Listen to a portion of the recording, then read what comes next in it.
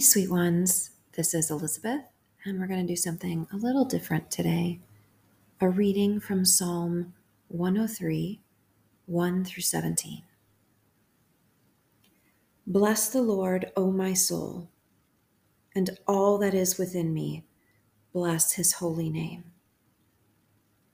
Bless the Lord, O my soul, and forget none of his benefits, who pardons all your iniquities, who heals all your diseases, who redeems your life from the pit, who crowns you with loving kindness and compassion, who satisfies your years with good things so that your youth is renewed like the eagle.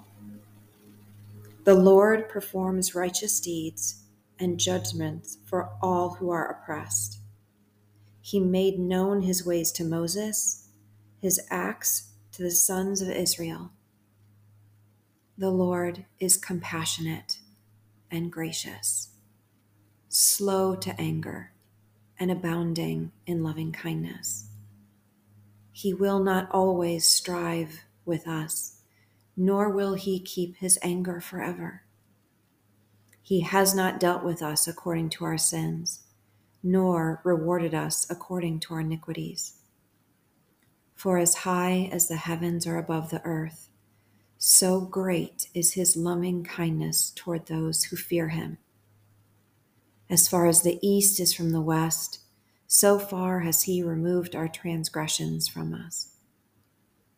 Just as a father has compassion on his children, so the Lord has compassion on those who fear him. For he himself knows our frame. He is mindful that we are but dust.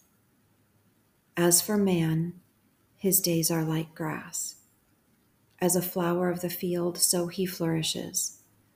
When the wind has passed over it, it is no more, and its place acknowledges it no longer.